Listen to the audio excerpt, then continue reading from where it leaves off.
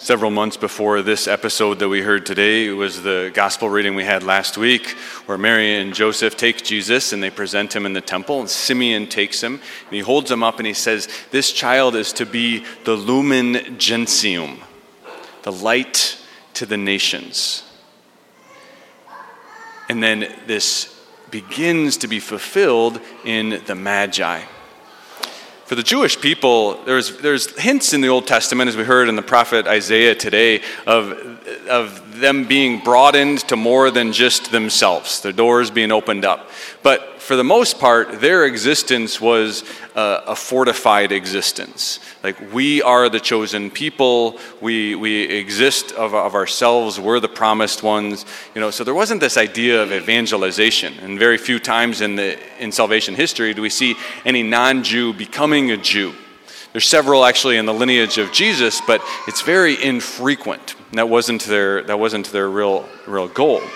But now we see something new is happening, that the Jewish people are going to be the light to the nations, starting with this central figure of their Messiah. And so Jesus is that light. We say in the Creed, he's the light of lights. And every other light is merely a participation in the one true light. Every other light leads to the light of the world. And we have three instances and three figures that I want to look at amongst the Christmas stories to see how this light operates. One, on Christmas morning, we had the reading of the shepherds. Shepherds are out tending their sheep, the middle of the night. All of a sudden, the angel of the Lord appears to them, and the glory of the Lord shone about them. Bright light. And it says to them, "Hey, go to Bethlehem. There you're going to see the Messiah." Short journey for them.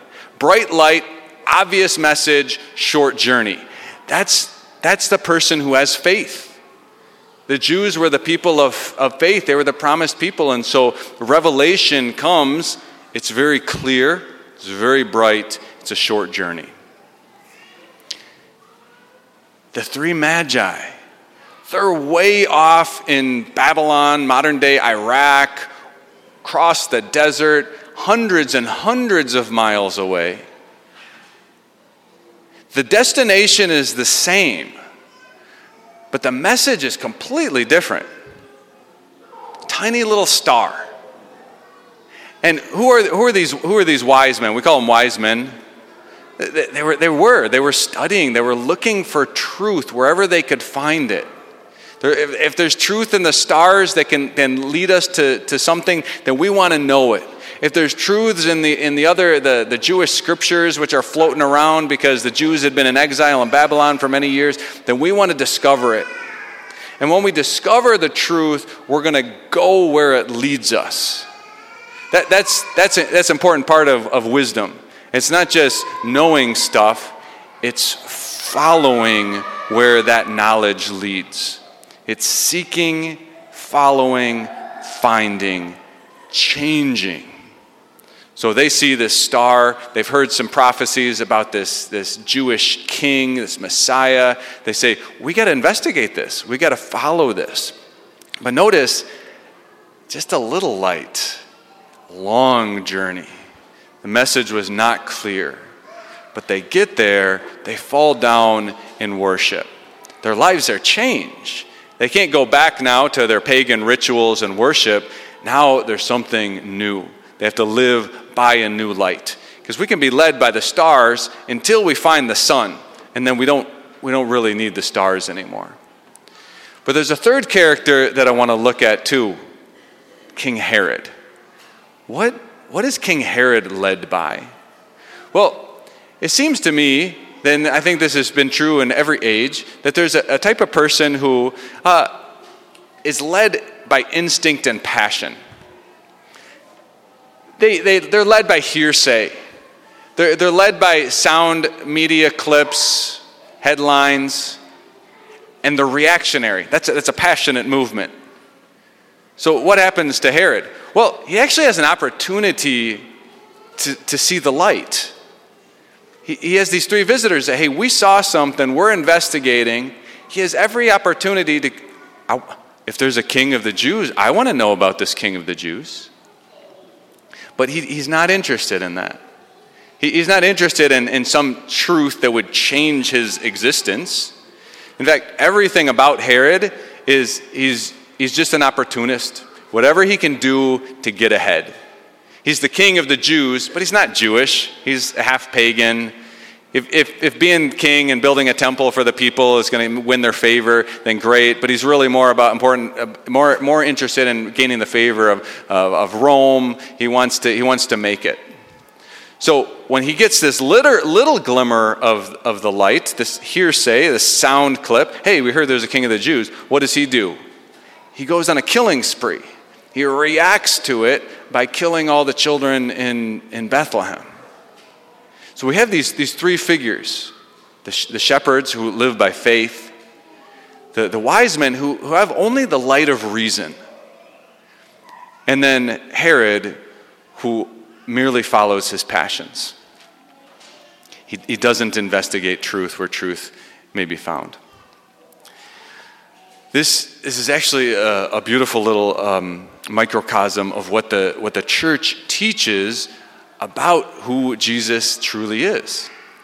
And one of the things that we can tend to fall into, even in following our own tradition and faith and trying to be good Catholics, is becoming soundbite Catholics. Oh, I heard this, and so it must be true. Well, did you investigate it? No, I didn't. I just reacted to it. Right? We can tend to do that. I'd like to take us back to a document from the Second Vatican Council called Lumen Gentium, the light of the nations. In fact, the whole document is ordered towards this singular principle that Jesus is the light of the nations. He's the light of the world. He is the only source of salvation. He's established a church which is his body and is one and the same with him. And he's established that to be the universal sacrament of salvation. So one of the things that we tend to know, or we've heard, we've read the soundbite, is that the church no longer teaches that there's no salvation outside of the church. Right? And after Vatican II, priests stopped telling people to convert, and they said, that religion is just as good as that religion, and if you're a Jew, be a good Jew, and if you're a Muslim, be a good Muslim, and if you're a Protestant, be a good Protestant. And that just kind of seeped into our way of being. But this is what Vatican II actually taught. The Sacred Council wishes to turn its attention firstly to the Catholic faithful, that's us. Basing itself upon Scripture and tradition, it teaches that the Church, now sojourning on earth as an exile, is necessary for salvation. Whosoever, therefore, knowing that the Catholic Church was made necessary by Christ, would refuse to enter it or remain in it, could not be saved. Wait, that's not what the soundbite said. I know, that's why we got to investigate. We got to take the opportunity and the light that we've received and follow it to where it leads so that we can build our life on that. We want to know, we want to see, we want to have the light. Now, immediately our modern sentiments tend to be like, well, what about all those other people? What about the people who don't know the Lord? What about the people who've never heard the gospel? And don't worry, the church has us covered there too. And so the document goes on. Those also can attain to salvation who through no fault of their own do not know the gospel of Christ or his church, yet sincerely seek God and moved by grace strive by their deeds to do his will as it is known to them through the dictates of the conscience. Whatever good or truth is found among them is looked upon by the church as a preparation for the gospel. So what that is not saying is, their truth is just as good as our truth. What that's saying is, whatever truth is out there is a participation in the one truth. Whatever light is out there is a participation in the one light and can lead the one who honestly and sincerely seeks to the fullness of truth, to the fullness of light. That's the Magi. They were pagans, All they had was the light of natural reason and their conscience. But they were faithful to that. That wasn't what saved them. Their commitment to following that wherever it would lead is what brought them to the Christ child and changed their lives.